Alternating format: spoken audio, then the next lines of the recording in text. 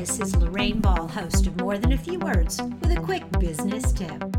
I always say there are 3 days in the life of a project that give me an emotional lift.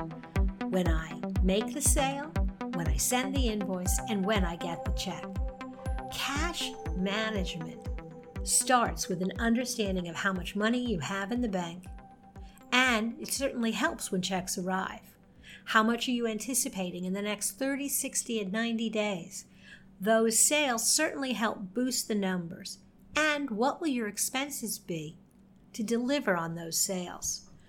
One way to look at your cash management is to start by simply checking your balance sheet and compare your accounts receivable to your accounts payable.